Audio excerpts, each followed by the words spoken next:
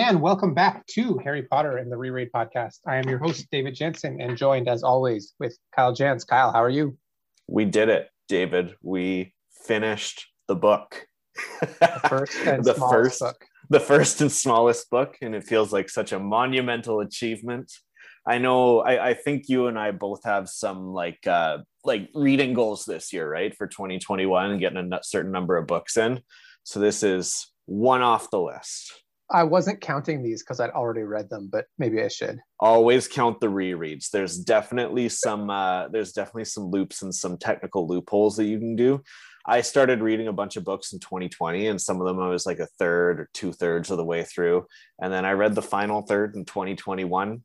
I checked it off. So I read a book between like December 26th and December 31st, and then finished it in that period, and then was annoyed when it didn't count to my 2021. That's poor planning. You should have just saved like the last page for January 1st or something. Yeah. But we did it. As I said, we are now going to finish this book here today. We're going to talk about the final chapter here, chapter 2017. The Man with Two Faces. We finally learned who that is, and then you and I are just gonna go through the book a little bit and give some of our final thoughts on what we thought reading through these couple hundred first pages of the Harry Potter saga. A nice look back at what went down, what sort of sticks out in our mind, that kind of thing. Why don't you take us away then, and let's get started. Let's run through this and get right into it. All right, sounds great. So as we left off in the last chapter, Harry had made it through the fire, literal and figurative fire, was face to face with a stranger that he did not expect. And that stranger is Professor Quirrell. Harry is pretty shocked because he was obviously convinced it was Snape. And Quirrell explains that Snape was actually pretty helpful acting as a red herring, but he also explains that Snape was out there. He had figured out what Quirrell was up to and was out there blocking his plans. When Harry was playing Quidditch and lost control of his broom, that was Quirrell, not Snape. Snape was doing a counter curse, but Hermione knocked Quirrell over when she went to try and distract Snape.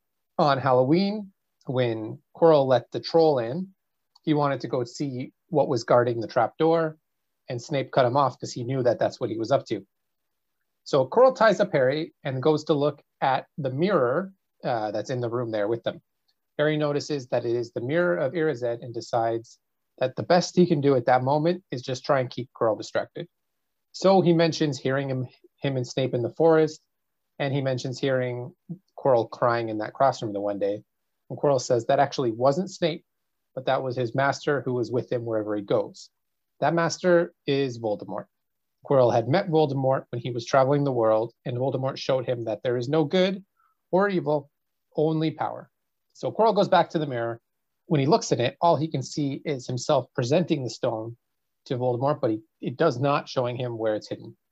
So Harry had realized at that moment his deepest desire was to figure out where the stone is so that Quirrell can't get it. So he kept trying to get his eyes onto the mirror, but no luck, the ropes are too tight. So after not being able to figure out what to do with the mirror, a voice came from Quirrell that was not Quirrell's voice that said, "Use the boy." So Quirrell drops the ropes, brings Harry over, puts him in front of the mirror. Harry sees his reflection in the mirror, and he actually sees the reflective version of himself take the stone, stick it in his pocket. And then at that moment, Harry actually felt the stone being put in his pocket. So Quirrell asks Harry what he sees, and Harry comes up with a lie on the spot that he's shaking hands with Dumbledore and he's won the House Cup for Gryffindor, which is a pretty good lie. He tries to sneak away, and then that voice that comes from Quirrell, that's not Quirrell's voice, speaks again. He lies and then says, "Let me speak to him." So Quirrell unwraps his turban, and we learn that on the back of his head was a face with glaring red eyes and slits for nostrils, being Voldemort. So Voldemort talks to Harry for a bit, lamenting what had become of him, and then he asks for the stone in Harry's pocket, somehow knowing that it was there. Harry refuses to give Voldemort the stone, so Voldemort tells Quirrell to kill him. Quirrell grabs at him, but when he does, his hand actually starts to burn upon touching Harry. So then he goes to use some magic to do it, and Harry, unsure of what to do, just reaches out and grabs Quirrell's face, hoping that the burning would happen that way, and it does. Now Quirrell's face is all blistering at the touch of Harry. So Harry knows that the only way he's going to survive this is if he doesn't let go of Quirrell. And so he does whatever he can to keep grasp of him. And as he's blacking out, all he hears are the sounds of Voldemort screaming to kill him and some voices in his head yelling, Harry, Harry. 3 days later, Harry wakes up in the infirmary with Dumbledore chilling beside his bed. Dumbledore explains that Harry prevented Quirrell from getting the stone and that the stone is going to be destroyed, which means that Nicholas Flamel and his wife Perenelle are going to die, but at this point, dying is just the next adventure. Harry's surrounded by gifts and sweets from his admirers, as the whole school now knows what had happened in the trapdoor area. Dumbledore explains that as soon as he had got to London, he realized he needed to be back at the school and immediately turned around, headed back, and arrived just at the moment to pull Quirrell off of Harry. They talk about a little bit about how Voldemort is still out there, and Harry asks Dumbledore if he can shed some light on a few topics. First thing he wants to know is, why did Voldemort want to kill him in the first place? Dumbledore says this is the one thing he can't tell him, and that he'll have to wait a little bit until he's older to learn that. So then we move on to why couldn't Quirrell touch him, which is, we learn that Voldemort doesn't understand love, and because of Harry's mother's sacrifice, he is marked with love, and that somebody like Quirrell, who's tainted with the presence of Voldemort sort of infesting their spirit, he couldn't handle that mark. Then Harry wants to know about the invisibility cloak, and Dumbledore admits that yes, his father left it with him, and so he gave it back to him. He wants to know why Snape hates him, and it turns out that Snape and James did not get along in school, which we talked about before, but apparently at some point in time, James had actually saved Snape's life, and Snape couldn't forgive him for that. And then he wants to know how he actually got the stone. So this was one of Dumbledore's smart ideas, that the only way to get the stone would be to want the stone, but not want to use it. Question time is over, and they're going to settle down for some Bertie Bott's Every Flavored Beans. Dumbledore says he doesn't like these because he had a vomit-flavored one in his youth, and he goes for what he thinks is toffee, but turns out earwax. Harry is next visited by Hermione and Ron, and they explain exactly what had happened from their perspective, and he filled in all the blanks on what he had gone through. So Hermione went back through the fire, got Ron, and they went to send it. They were on their way to send the owl to Dumbledore, but Dumbledore was already back. Harry explains that he thinks Dumbledore might have actually been preparing him all year for that moment. But without Harry, Ron explains that Gryffindor lost to Ravenclaw in the last Quidditch match, and Slytherin has won the House Cup. The next day, Hagrid comes by, and he's a wreck, blaming himself for pretty much everything. But he had put together a really nice present for Harry of pictures of his parents that he had got from Harry's parents' friends. That night, Harry heads down to the end of the year feast. The hall is all decked out in Slytherin colors, and the final house points are as follows. Gryffindor in fourth place with 312 points. Hufflepuff has 352. Ravenclaw has 326, and Slytherin has 472 points. Dumbledore says before we can celebrate, he has some last-minute points to award. Ron gets 50 points for the best chess game. Hermione gets 50 points for the cool use of logic in the face of fire. Harry gets 60 points for pure nerve and outstanding courage, which ties them right up with Slytherin. And then Neville gets 10 final points for having the bravery to stand up to his friends, which gave Gryffindor the House Cup victory. Exam results come in. Harry and Ron both did well. Hermione is the top of the class, and then they board the train up and head home for the summer. When they get back to London, they're met by Ron's family. Molly tried to be polite and introduced herself to Uncle Vernon, who just kind of gruffly requests that Harry hurry up. We sort of end with the comment that Harry's excited for the summer because the Dursleys don't know that he's not allowed to use magic outside of school, so he's going to have a lot of fun with Dudley this summer. And that is the end of the book. Then they live happily ever after, right? Yeah, that would be a great end. No more. You didn't need any more books after this. It was everything wrapped up. That is Harry Potter and the Philosopher's Stone. Let's start off with our thoughts here on it. Really kicks off like getting right into it. We learn that it is Quirrell right away. I kind of found this part interesting because it kind of gave me like Scooby-Doo vibes right off the beginning. It was like, oh, I would have gotten away with it if it wasn't for you meddling kids and that type of thing. Or like just how rapid fire a lot of these like things that all of a sudden you learn from him. Like it's a lot of show, not tell, if that makes sense. All of a sudden it's just Quirrell explaining every single little thing that he had done. And it kind of summarizes the book in a very neat little package right away. It does. It's were you paying attention? Because if you weren't, here's all the things you might have missed. Exactly. Which I guess when you think of like the readership or the age of what they were working with at the time, it makes sense. But I thought it was pretty funny to like how quickly we all of a sudden learn that like, oh, it was Quirrell trying to kill him and Snape tried to save you. He made himself look bad and it helped me. I set out that troll at Halloween, by the way, all within like 3 paragraphs. Yeah. Anything left? There's nothing left to explain at the end of here. I thought it's a good twist though, especially I think if you're a first-time reader and you don't know what's going to happen. I don't know that you're going to guess it's Quirrell.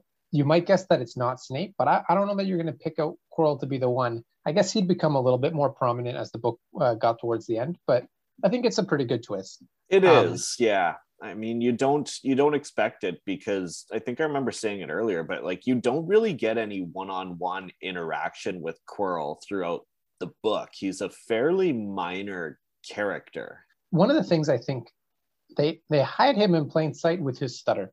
Mm-hmm.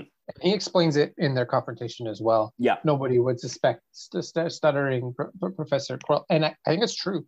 I think whether right or wrong, I think people look at that and how that persona he's putting forward as sort of this meek guy, and he blends into the background. It's true. Yeah, I mean, which I guess if you're a criminal mastermind, it's probably not a bad strategy. Have you ever seen the movie Usual Suspects?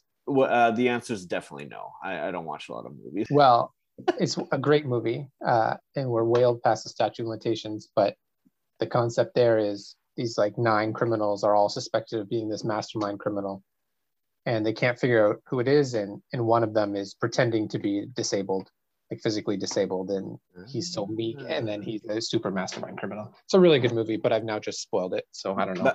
That's okay. It probably came out many years ago, so it's all good.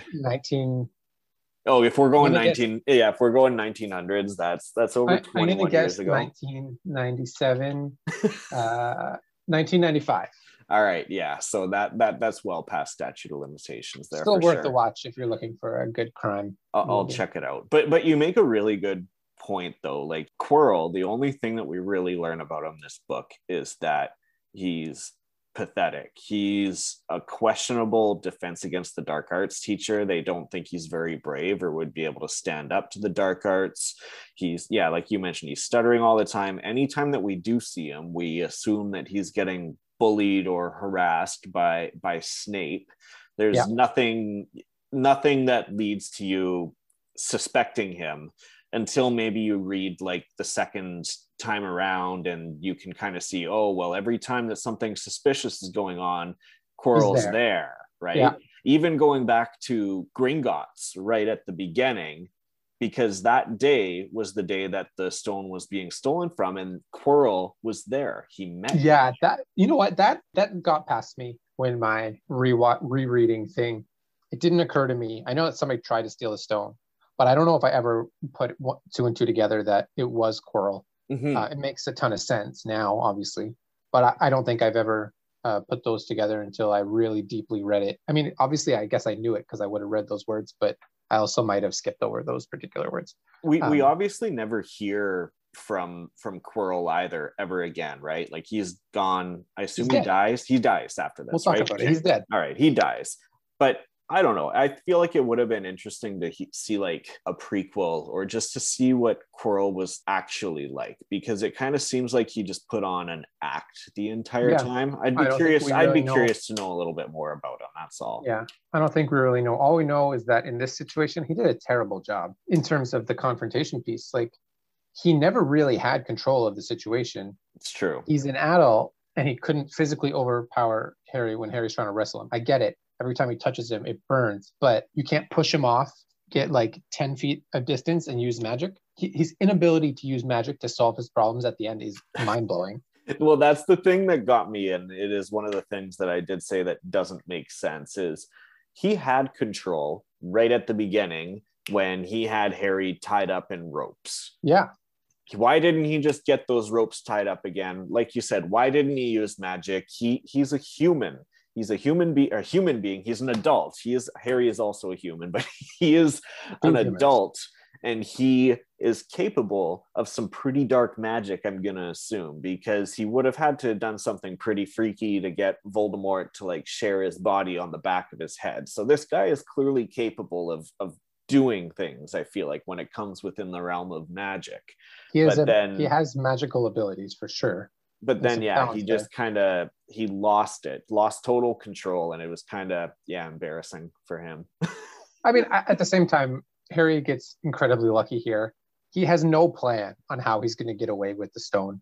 No. And it's just so fortunate, I guess, that Quirrell can't physically take hold of him.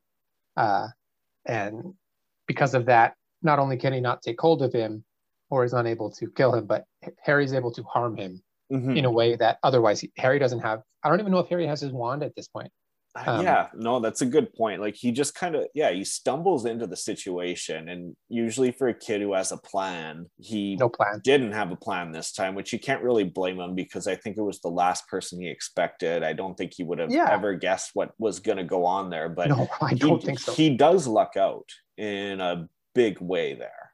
And I'll give him some credit. Like, he realized what was happening, and he made attempts to distract Quirrell, to kind of keep him talking, to try and keep his focus drawn from trying to get the stone. And he realized how to get the stone when he saw it. Mm-hmm. He's like, what I need now is my deepest desire to get the stone. Because he said, let me see where he thought the mirror would show him where it was hidden. Yeah. But that's clever in the moment still. But all in all, I mean, I think it's a pretty exciting confrontation to wrap up the story.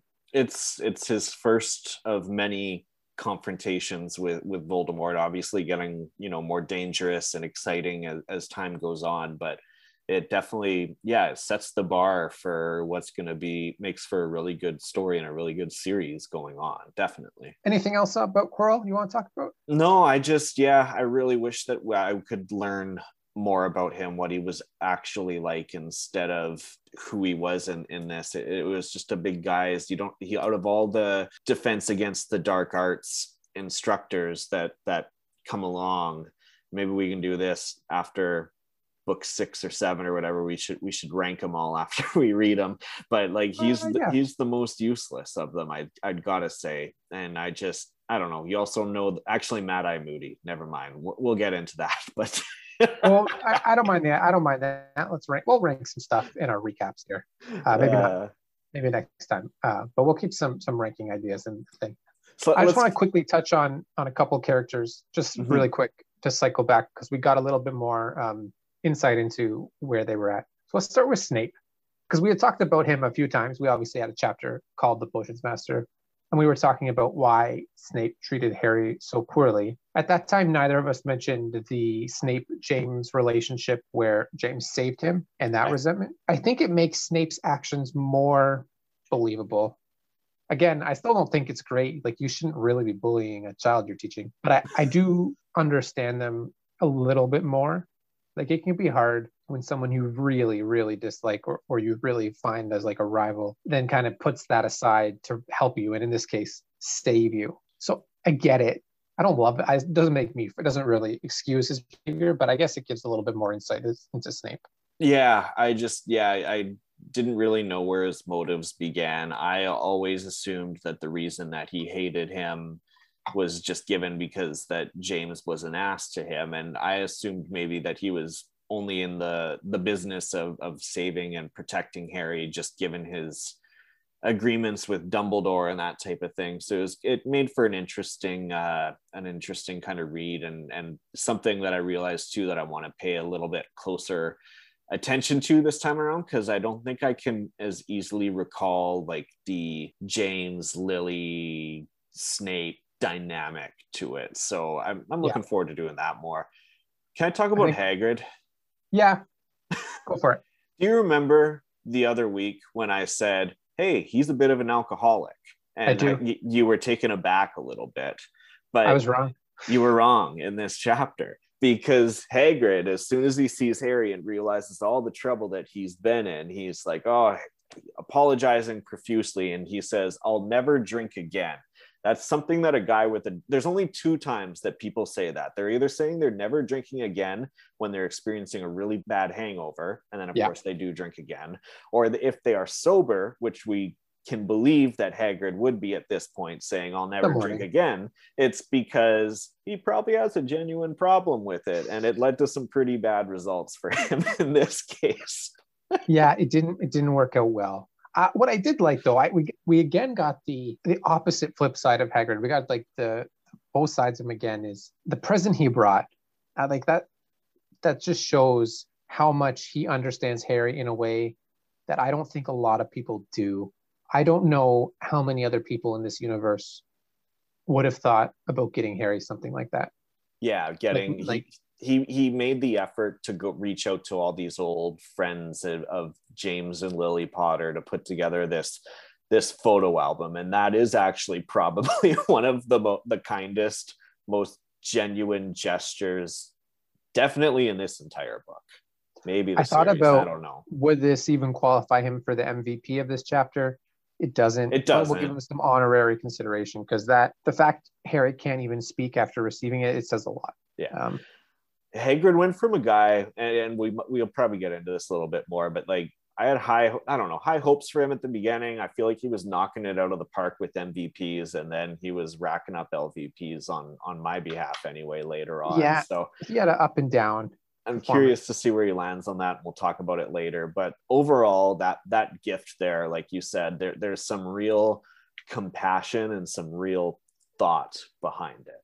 So I give him some credit for that. Our other big character in this chapter is, of course, Dumbledore. I just want to start with the way he hid the stone, because last time we had talked about how the other things leading up to this were pretty much stupid, like pretty useless in general. This enchantment was incredible, because there's literally no possible way that Quirrell or Voldemort would ever have been able to get it. Yeah. No, I thought about it for a bit, and I was like, well, maybe it's a plot hole because Quirrell could technically get it because he doesn't plan to use it, but he plans to get it for someone who does want to use it. So there's still that intention there. Harry does not care about living forever. He just wants what's for the best. And so for that reason alone, yeah, like it's a really well thought out enchantment. And I guess probably like the final leg of the whole through the trap door portion of it. And that is by far the strongest one. Yeah. And no amount of magic is gonna stop that. No, assuming you can't unravel. Like I don't know in this universe. I know in some other fantasy universes you can like see magic and you can like unweave them as if they were like weaves. But I don't think that's the sense I've gotten here. Yeah. So I think it's almost foolproof unless some random kid shows up and takes it for you and then you take it for the kid. Kind of a happy coincidence there. But yeah, it comes down to your genuine intentions, and that's something that you can't fool or trick anyone with. Because what we learned about the mirror is the mirror doesn't care what you say. The mirror doesn't care what you think. It's able to, the purpose of the mirror is it tells you what you are thinking, whether you want to accept it or not. The other thing that I find really interesting with Dumbledore in this chapter and this book in general is like Harry comes to the realization that, hey, Dumbledore is like testing my limits. He's training me. He's grooming me a little bit in a way almost. And a lot of the actions that we see from Dumbledore earlier on in the book, like, what are you doing giving this 11-year-old kid an invisibility cloak? Does he need that? Does he need to be, looking at this mirror all the time? All these things were actually well thought out by Dumbledore in advance. Yeah, I mean, there's a quote in there from Ron, and he says, "Do you think he meant you to do it?" And yes, we had talked about it earlier that we were gonna keep our eye on this. I think he did. I think the only thing that didn't go Dumbledore's way is I don't think he expected it to happen when he was leaving. Like when he left the school, he wasn't thinking, "Oh, this is the night it's all going down." Yeah. So obviously he's not infallible. We see this, But we also see he like immediately recognizes that he shouldn't have done that and comes back in enough time. He was expecting it. And it's almost like there was that throwaway quote in the Mirror of Erised chapter that we said, we commented, we pulled it out, we said, we need to watch out for this. And the quote was something along the lines of, if you come across this mirror, you will know what to do. Yeah.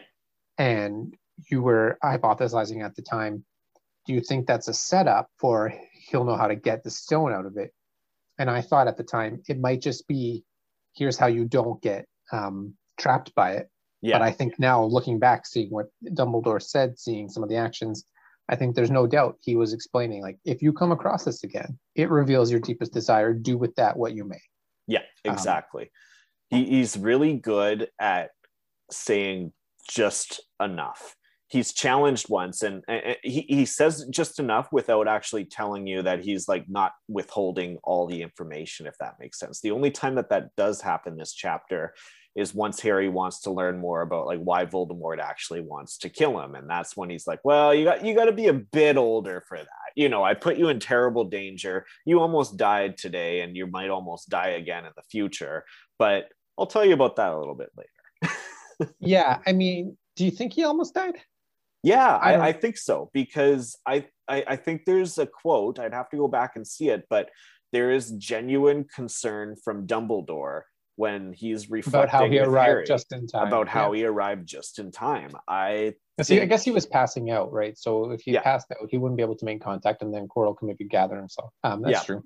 So I think that there was a genuine concern from Dumbledore in that moment, and then just kind of interesting also how he kind of tells him things without telling him things, and gives him little crumbs of information. But then that was one time that, you know, Harry was bold and asked straight up. And well, I mean, naturally so. I'd want to know why someone wanted me dead too. Do you think he should have told him?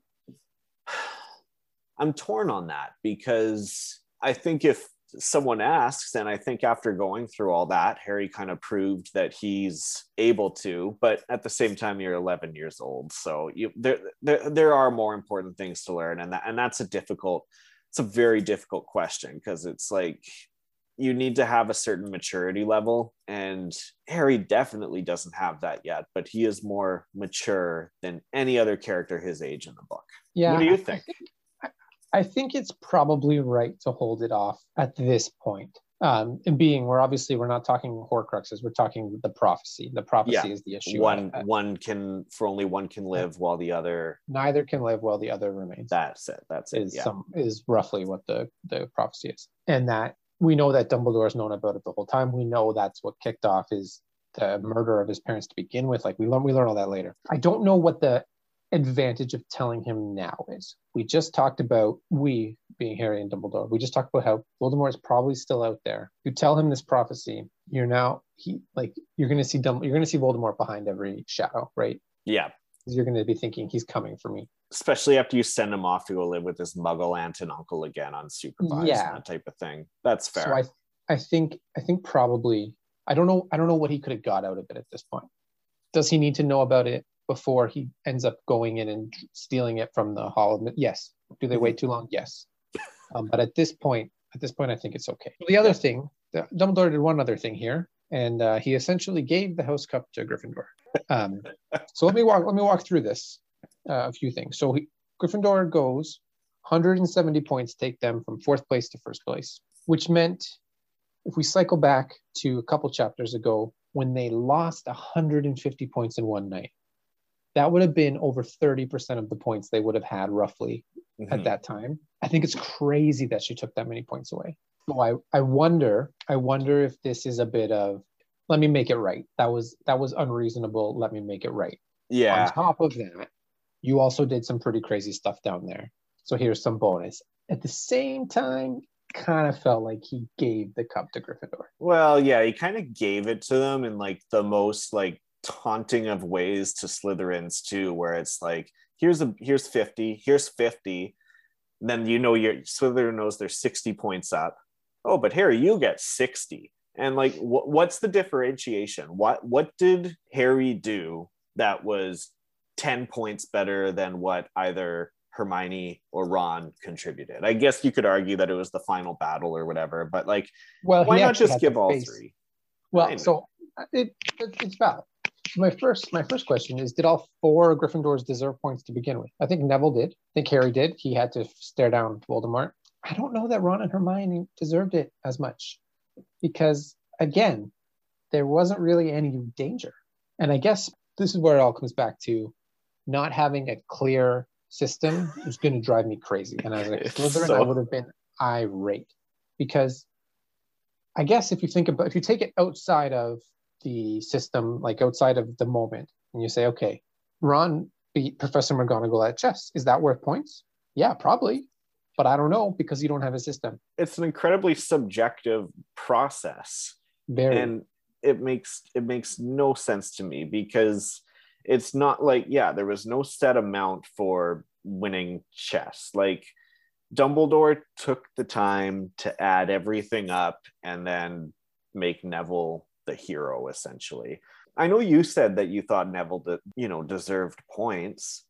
I don't think so. I think it's great that he did that, but there's plenty of other people who do the same thing and don't get any points for such a thing. I don't know. The whole Neville thing was interesting to me. And I get that, like, it summarizes or is another addition into his whole character growth and that type of thing. But that was a real subjective one to me that just didn't make sense. These kids got not coddled, but like got greatly helped by Dumbledore, who essentially just decided it. And like, why not award, if you're going to award them, why not award them sooner than 3 days or whatever when Harry's been knocked out, right? Why save it right for the very end? It was a little piss off a bunch of people, aka it was a little on the nose, everything about it. The timing is off. Yeah. Again, maybe we'll talk. I don't know if I put this in my biggest thing that didn't make sense. I didn't, but we won't cycle back to it later. I will just say that the rules of the House Cup don't make sense, and they should really look at a more arbitrary way to award and remove points because it is unfair. We talked about this a little bit. The only thing in here that I didn't really remember was the revelation of Snape and James saving Snape, and that adding to the relationship between them. Anything else that you didn't remember? Yeah, no, I had forgotten about that. I actually don't recall how, so I'm curious I'm not going to look it up. I'm going to wait. I don't know that we ever find out. If we do, I don't remember. If we do, it's probably in the 6th book somewhere, so I don't think we're going to learn for a while. I'm curious though. I knew that Harry got himself into the situation, and then again, I think a lot of what I compare to the series, I think of like the video games, and in Lego Harry Potter, you just cast spells at Quirrell and Voldemort until they die, and you can collect enough Lego bricks to move on. There's no Lego bricks in this book. I had kind of just forgotten that Harry just had to touch Quirrell. So I had forgotten about that touch thing. And then, the other thing that I mentioned, because like you would mention it at the beginning because I had brought it up, but like I had totally forgotten that Quirrell was at Gringotts that day when they ran into him when he was attempting to steal it. So I thought that was kind of interesting to pull back on that. And then it was kind of like, of course. So those were a couple of things that I just had forgotten about. I had a few things that didn't make sense. We talked about kind of Quirrell's whole performance at the end. So we won't have to go into that again. Mm-hmm. How Voldemort sort of occupied his head, but that's not really what we usually really talk about in this section. I actually think that most characters sort of acted reasonably, what they did was reasonable, what we would have reasonably expected from them in the situations they found themselves in. Mm-hmm. How they got into those situations, we're not going to dwell on that. But once they were in that situation, other than kind of Quirrell not using magic, everything else sort of made sense to me. Yeah, no, I thought Quirrell's reaction to Harry and not being able to control the situation didn't make sense to me when he could have easily cast magic or used those handy ropes that he used from the beginning. So There was that. And then this could also be discussed here. It could be discussed as like an overall thing that didn't make sense about the book. But why did Dumbledore not suspect Quirrell at all? Do we know that Dumbledore didn't suspect Quirrell? I guess we don't know that for sure. That's an assumption on my part. But at the same time, like if you're thinking about like risk mitigation at all or anything, like if you're Dumbledore, why would you, if you knew that Voldemort was on the back of Quirrell's head, why would you even allow that in the first place to happen? It just kind of feels like you're setting yourself up for a lot more chaos and trouble than would need to be if you just didn't hire Professor Quirrell in the first place. Yeah, so I guess to me, I don't know if he would have known that Voldemort was like physically there. I think he probably suspected him and had his eye on him and thought, if I keep him here, I can watch to see what's going on. But we know he's not infallible. Like he got tricked to leaving the castle. Mm-hmm. I don't understand what didn't make sense to me here. Now that you were talking about Dumbledore, is why didn't Snape bring his objections? Like we don't know that they didn't, but I would have thought Snape's like severe suspicion, of Quirrell would have made its way to Dumbledore, and we might have seen them act a little bit differently. Well, yeah, not to mention like Snape's loyalty to Dumbledore in those situations too. That's a really good point, actually. But again, it could be Snape went to him. Maybe Snape was suspicious because Dumbledore told him to watch out for him. We don't really know without seeing kind of what some other characters were doing. True. Yeah, there's a lot that we make assumptions of just because we're only seeing this story generally from Harry's point of view. Any other final thoughts on this chapter? No, but I have a lot of quotes from this chapter. I have a couple quotes too. I do have one more thought, just kind of a throwaway.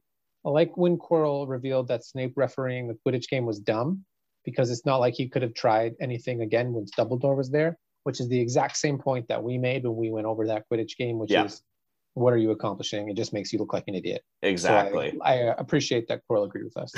Okay. I have 3 quotes. How many do you have? 5. Okay, so you better start. We'll go in back and forth. So the first one that came out was Quirrell, his lesson from Voldemort being that there is no good and evil, only power and those too weak to seek it. I think that, I mean, you could take that quote as it is. You might not necessarily think it's true. I still believe that there's good and evil for sure. But I don't know. I thought it was an interesting perspective to have as someone who's trying to validate their shitty behavior. So I think it's definitely a quote that someone who doesn't want to see their own actions being perceived negatively would say. I think there's definitely good and evil, and there's also lots of gray. There's not only good and evil, for sure. That was also one of the quotes I had. And the other thing I had on that quote is I thought that quote came from Star Wars. You could have said, hey, do you know this quote? And I would have been like, yeah, that's Emperor Palpatine in Star Wars. And clearly it's not. Professor Quirrell, page 286. Yeah. So that was my first one. What else you got? This one I just found genuinely hilarious, but it's when afterwards Harry's in the hospital wing and Dumbledore's there and he says, Harry, please relax or Madame Pomfrey will have me thrown out. And I love the line because even though he's the most powerful person in the castle, Madame Pomfrey still owns that hospital wing and is the boss. And I feel like it just says so much about her with that one line. So I loved it. I like that too. Also, when they were having that conversation, when they started talking about the invisibility cloak, there was a quote that came up with, your father used it mainly for sneaking off to the kitchens to sneak food when he was here. And that is what I said I would do with it, because that's a way smarter use than going to the library. It's true. You could get all the food you want, and there's better things you can do than learn. Yeah, exactly. You're off causing chaos and spying on people or that type of thing, or you're off getting food. And we know that they have good food at Hogwarts. Exactly. Another one that just made me laugh out loud, but was same conversation again, Dumbledore. Dumbledore just had so many this one. He spoke a lot. He did, more so than in any other chapter at this point. What happened down in the dungeons between you and Quirrell is a complete secret, so naturally the whole school knows. I don't know. There's a good sense of solid sense of humor from Dumbledore there, and he's got a bit of that dry, sarcastic wit to him as well, which is kind of something I thought was interesting. To the well-organized mind, death is but the next great adventure. Dumbledore talking about Nicholas Flamel and his wife who were going to die. That's one you're going to find on inspirational posters. Yeah, it's a classic one. It's probably one of the best from the book, I'd say, not only for like what it means about transcending into the next life or whatever and finding peace with that, but it's incredible foreshadowing into Dumbledore planning his own death as well, I feel like. So I don't know, that's instantly what I kind of thought about when I heard it, so I really liked that. Yeah, you got one more? One more, and then another one that's another life lesson and probably one of the more popular ones from this book. But fear of a name increases fear of the thing itself. Naturally, if you're not facing your fears or you're not willing to take that on, then you're always going to be scared of it. And so this was Dumbledore's lesson to Harry in being able to be brave enough to call Voldemort by his name and to not fear it, because that just tends to add to this, dark image of who this evil guy is, and it doesn't actually see him for what he is. Exactly. Okay, so I have one more left. Ooh. And this is the quote, all-time iconic quote for me. Alas, earwax. I use this quote all the time in real life, and I don't think people get it. But this is the best quote of the whole book, which, spoiler alert for our book recap section. But I just think it's so funny. Just the way it's him being dry again, like his dry wit. He goes and he's just, alas, earwax. And so all the time I'll go, alas, and sometimes I'll say earwax, and sometimes I'll fill in another noun. But I just love that quote. When we started planning out what we wanted to talk about, when we were trying to pick on like what type of like some good reoccurring sections would be, and I was thinking, when we came up with quotes, this is one of the ones that stuck out to me. Like, yeah, quotes would be good because I can talk about this. It is a good one. I mean, yeah, you know exactly the type of tone that he's taken, and like, yeah, earwax can be used for anything. You can still leave it as earwax, but it's just like, it's a really great way of just being like, well, that's life, alas. Just kind of like an shit. It's the equivalent. Yeah. All right, let's do our most and least valuable, and then after this we'll actually be able to total up for the books, and I'm actually really curious to see how this weighs out. You want to start with LVP, least? Sure, why don't you go first? I had to go with Quirrell. I feel like everyone, you had mentioned earlier that everyone kind of reacts or does what we expect of them in this chapter, and that it wasn't too unpredictable or things that we wouldn't have remembered. So the only thing that caught me off guard was just how ill-prepared Quirrell was. So, I mean, I would pick him for not being able to overpower an 11-year-old kid. I'd pick him for siding with Voldemort, and kind of, as we learn more about him this chapter and how evil or how bad of a person he actually is. So I think just given that big reveal, along with just how incapable he was in the situation, that I had to go with him. Yeah, that's probably fair. His inability to realize to use magic also doesn't help. That's not where I went. For me, again, when we were thinking about topics, this one stuck out to me. The least valuable character in this chapter is Harry Potter. And it's not even close.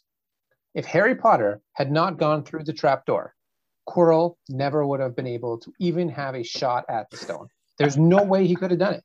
The only way Voldemort had a chance to, even for a fraction of a second, get his hand on the Philosopher's Stone is because Harry thought, I need to be the hero and go get it. He didn't go down there. Quirrell stays down there. Voldemort realizes, comes back, walks down, gets him, boom. Plus, low-key, Harry Potter murdered Quirrell. Well, he's dead. That's questionable. He attacked him. Maybe not murder. Sorry, maybe not murder, but he definitely killed him. There was manslaughter involved. Yeah. So for me, easy choice. Harry Potter. Least valuable. Now, that's interesting, because going to most valuable, Harry Potter's also in conversation there. Exactly. That's the thing, right? I think Harry was acting on the information that he knew at the time, thinking, hey, that stone is in danger. So I don't know. I put that on Dumbledore, being like, hey, telling Harry, hey, don't get involved, because it is impossible, absolutely impossible for them to get to the stone.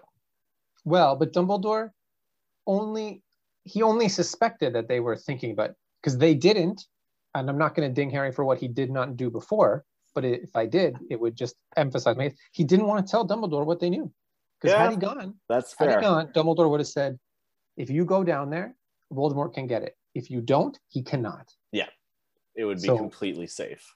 So I'm very certain that Harry Potter was the least valuable character in this chapter. We can flip to most valuable, and we got to start with Harry Potter as the first option, because at the end of the day, he did stop Quirrell.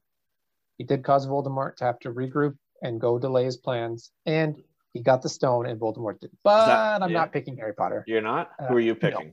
I'm going to go with Dumbledore. Yep. Last week, we talked about the protections being essentially useless. Turns out that didn't matter, because his was almost impossible to defeat without fluke situation happening. Mm-hmm. That happened. He did leave, but he realized that error fast enough that he was able to travel to London and get back all in the time. So we know that he left sometime in the afternoon, because they're talking to Professor McGonagall, and she says he's not here. They wait tonight. They go down, and he's back before, sometime between the time he left, he realized he was able to get back in the time it took them roughly to make it through the trapdoor. See, did he fly or did he flew powder? That's the thing. Or did he apparate? It's tough to know. Yeah. He sort of fixed the issue in the House Cup that Professor McGonagall caused with her unreasonable amount of point deduction. Mm-hmm. He sort of also just awarded it to not Slytherin, so yeah, maybe not great. But the other thing I liked here is he knows what is going to be required of Harry later on. Yeah. And he begins to test and push him almost immediately to make sure that when the time comes, he's up to the task. And did he expect that to be 4 years from now, 5 years? I don't think so. But he wanted to make sure he was prepared. But at the same time, he didn't push him off. He gave him the cloak, and we see that he still keeps his eye on him. And so I think it's sort of fitting that I started the book off with Dumbledore being least valuable. And here in the last chapter, I am going to give him most valuable. Yeah, I agree with you. I did go with Dumbledore, because like everything from, we questioned a lot of his plans and a lot of his actions, like why are you leaving a baby on a doorstep and that type of thing. But I mean, like there's always been a method to his madness, from sending Harry to his Muggle aunt and uncle right at the beginning to the end of the book and preparing Harry for it. There's always been some kind of plan involved, and even if the reader doesn't see it, or if those other characters that interact with Dumbledore do not see it, he knows it's there. He has a plan, and he knows that it's going to work. And I think that there's, you got to give a lot of respect to a man who can do that.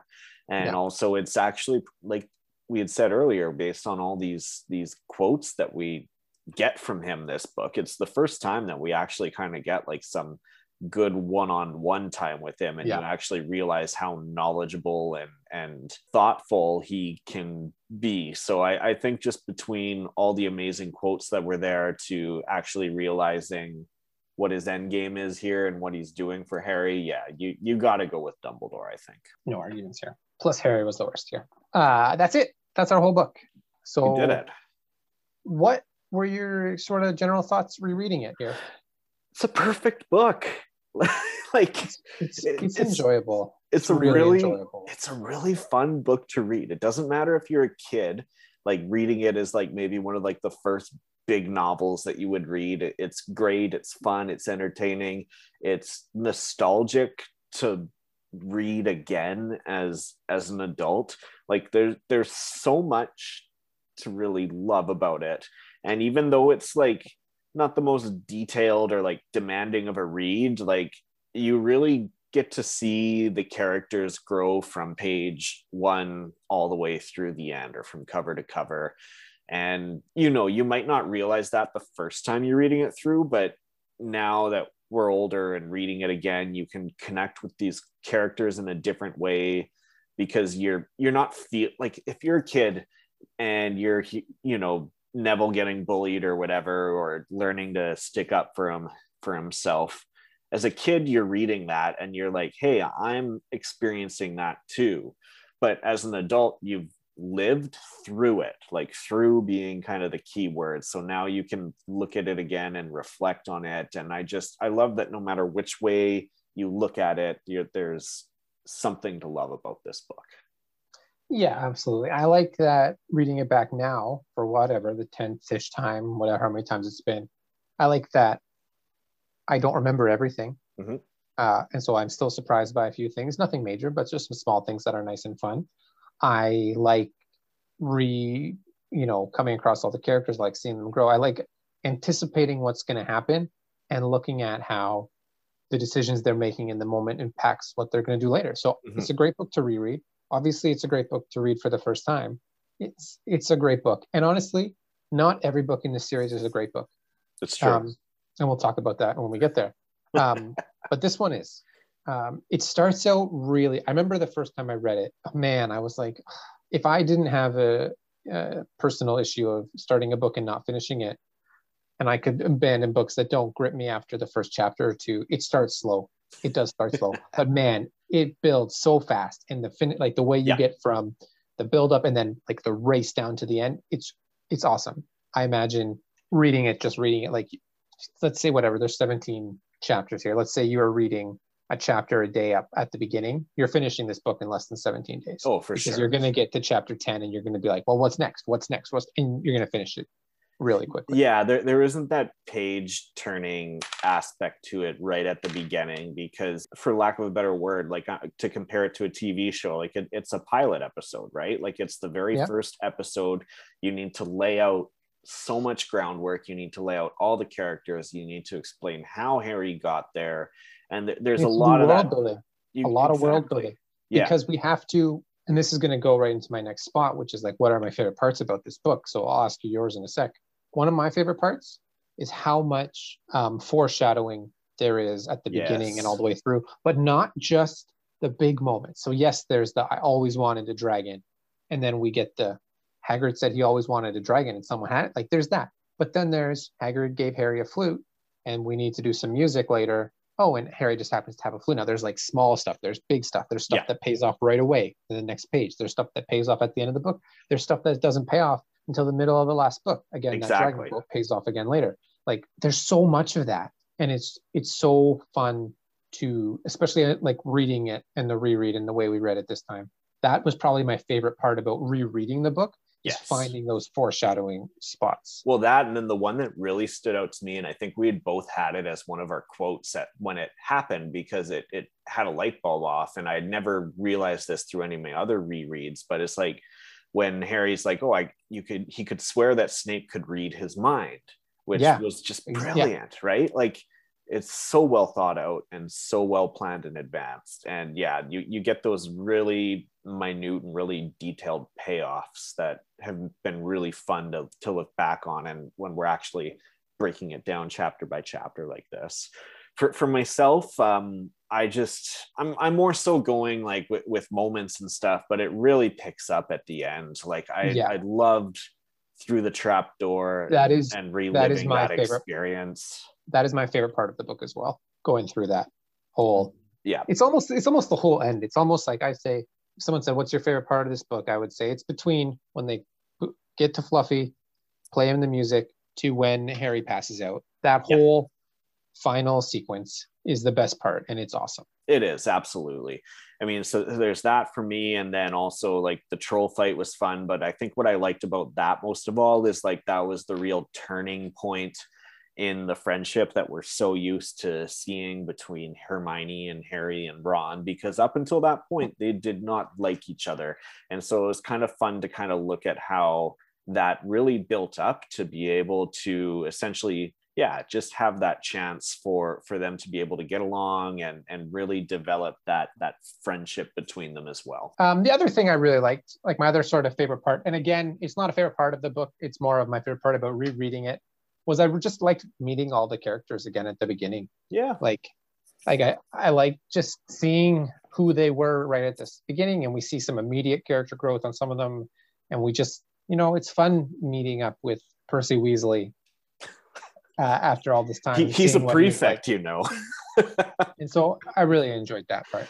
I like that. Like it's fun name, like the names and stuff. Like I don't know, Professor Sprout, McGonagall. Like they're names that you don't really hear in like everyday Muggle world, right? Well, I mean, I guess Ron and Harry and that type of thing. But yeah, there's just a lot of fun names, a lot of fun little characters that you get to meet along the way, and really get to relive that. Keeping on with our looking back, so now that we're done, what is the thing that you like, sort of the biggest moment that you didn't have any recollection of whatsoever? I'm going to go with an overall thought first, or an overall thing that I didn't remember, as opposed to a moment. I mean, I know that there's definitely some moments, but when we started this and we were talking about how we wanted to like frame it and like talking about most valuable and least valuable, I recall us talking about how it'd be like, oh, Hermione is going to just clean the floor with it. Harry and Ron aren't going to get anything. No, that was, so I listened to that episode recently, actually. That's not what we said quite. We said Harry is going to be the big front runner because he is in the book the whole time. Yes. But we thought Hermione was going to be a strong competitor. Yes. Well, regardless of that, Harry's actually more useful and more incredible than I thought rereading it this time around. Because we've read it many times before, and he's just Harry Potter. But when you actually break down like the way that he reacted when he was in danger and the way that he reacted to a lot of situations, he's actually a pretty incredible kid with incredible intuition. Yes, so that is the thing that really jumped out to me is it's not his magical skills, it's how he reads situations and then infers the right thing or almost the right thing and then makes the right decision, like almost all the time. Not all the time. I mean, if it was all the time, it would be boring. Exactly. He is, I don't think we gave him enough credit up front. Yes.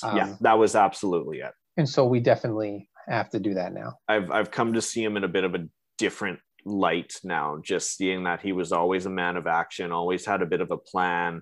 And sometimes he would agree.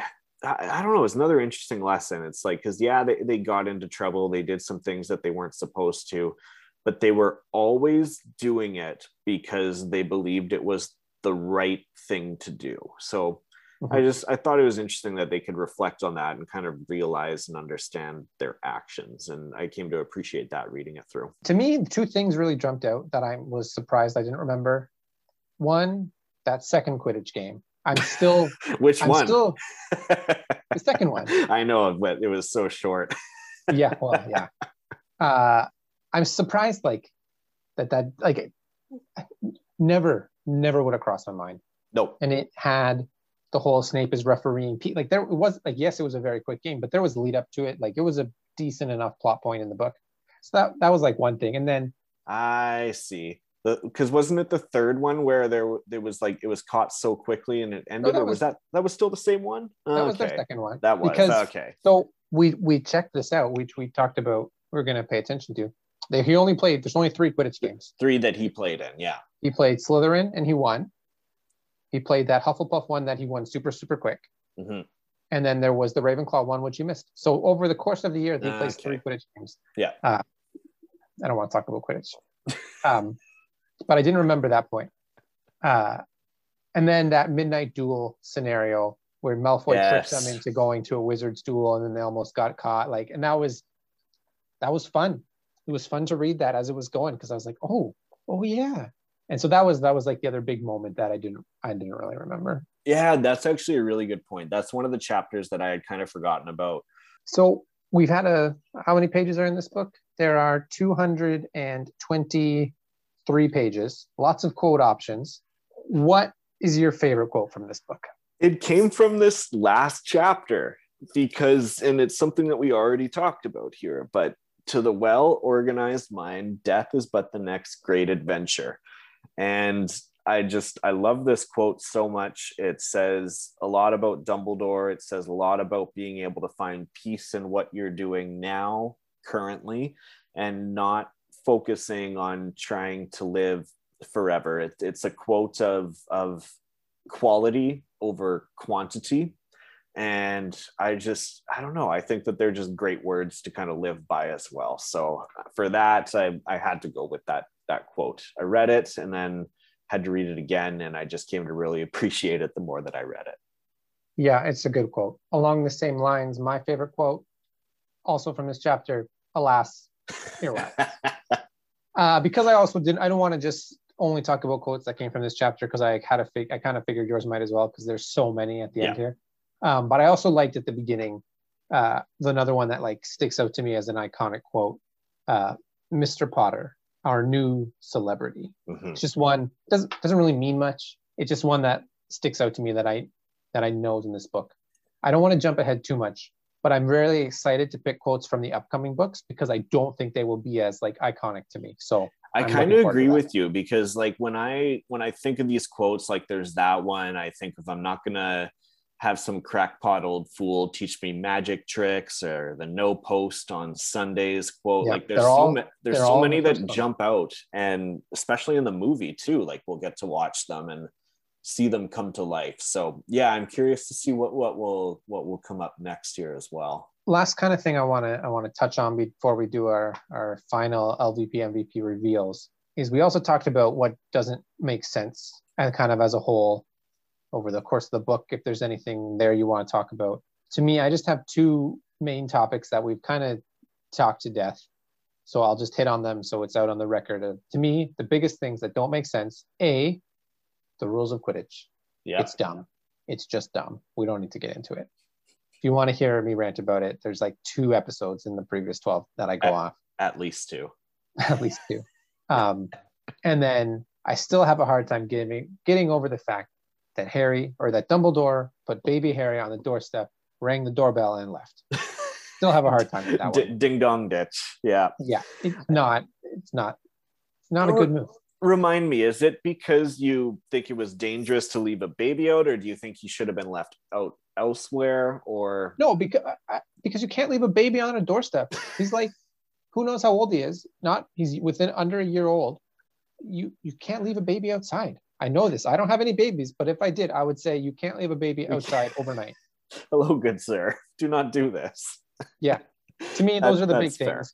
We talked about it previously, and sort of like overarching things that maybe don't make sense. And we sort of talked about, does Dumbledore know what's going on with Quirrell and Voldemort, and why is Snape doing it? But I think we don't know enough about their side of it to really say those don't make sense. I think we can sort of guess enough to kind of talk myself out of those ones.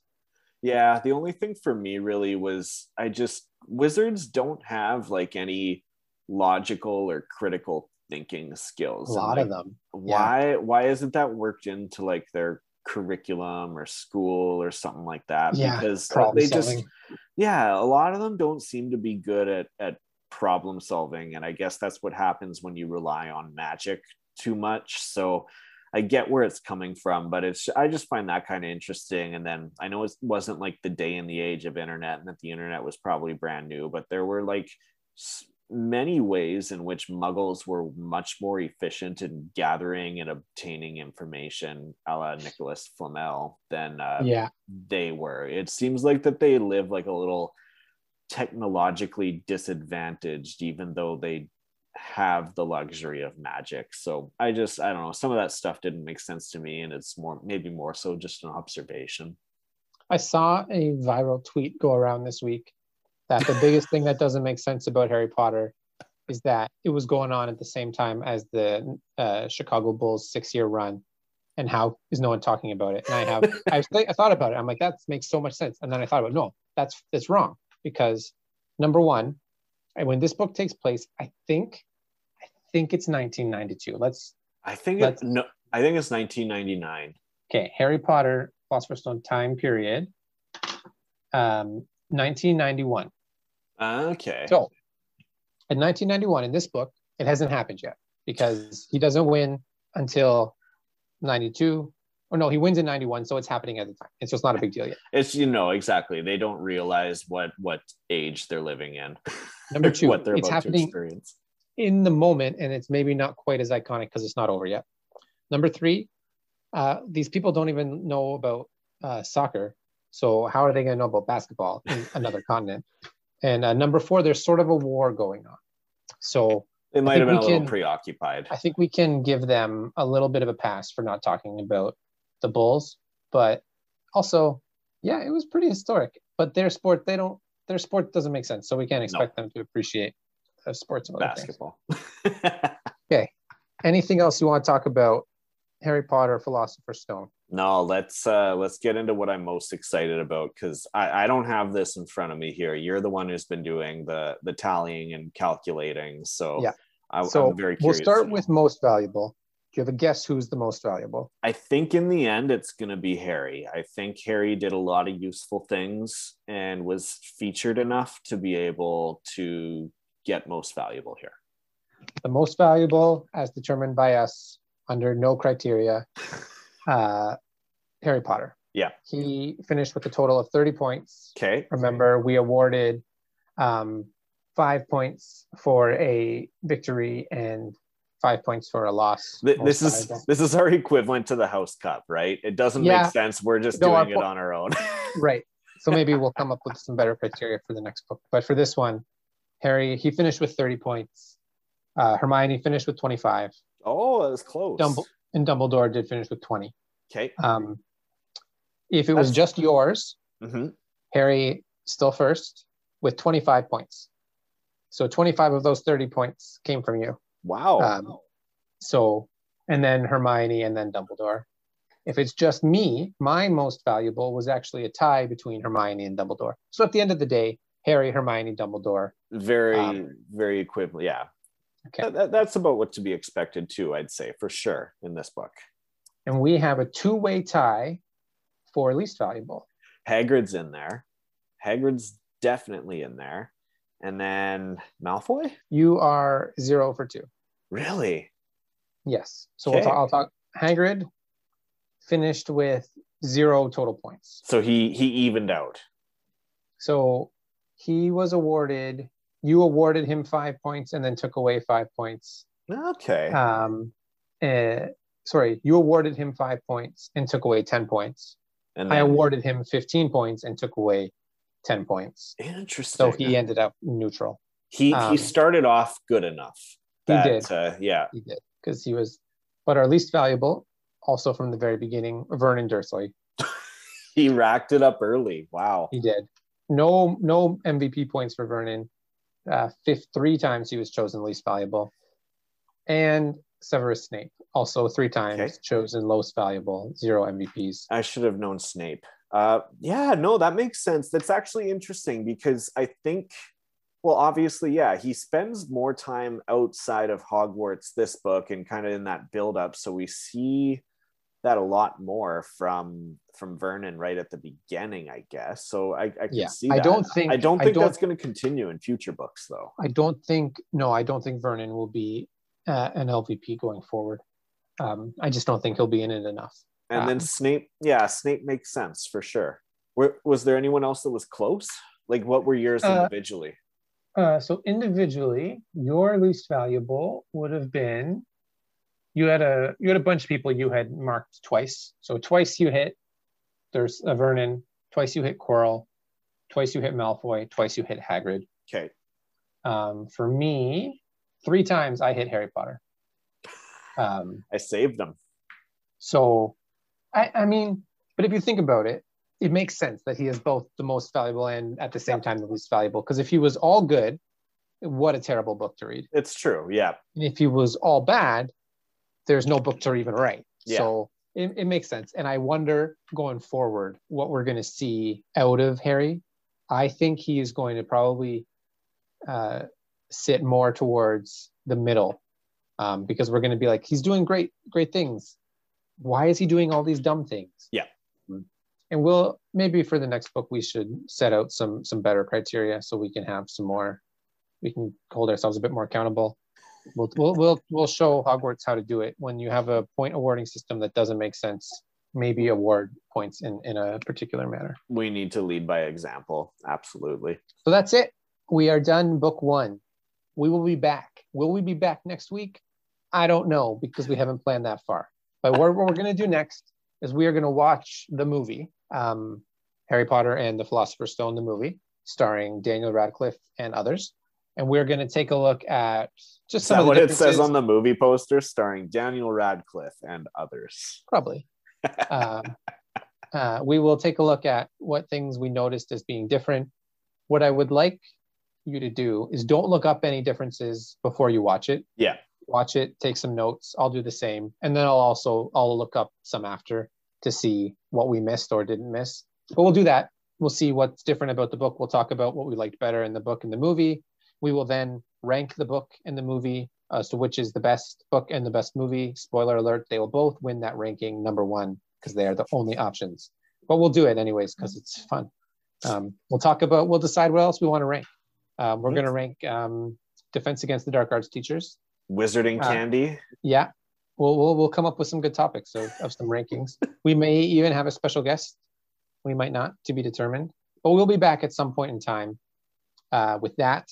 And then, of course, we're going to get started on book number 2. And yeah, what do you think? I think we should probably do like a preview episode of book number 2, a short one. I'm up for that. And then we'll get into it. Same thing, a couple chapters at a time. We're going to have to come up with a new episode naming convention because we can't just call things chapter 1 anymore. So we'll have to get into seasons. Consider this season 1. Season 1 almost done. Awesome. If you want to know when we're going to be back, just make sure you're subscribed on all the platforms because it will just drop. Otherwise, if you're not following, then follow SOL. us. Give us a follow on Instagram at Harry Potter Reread Podcast. You can also email us if you're curious to know or you have any feedback on our show and anything else you'd want to hear, any other rankings maybe. Give us an email, Harry Potter Reread Podcast at gmail.com. And so we'll be back with another episode. We're going to try for next week, and that's it. Harry Potter and the Philosopher's Stone. Put it back on the bookshelf. It's done. It in the bank. Yes. Gringotts, the Wizard's Bank. I'm David. That was Kyle. Bye.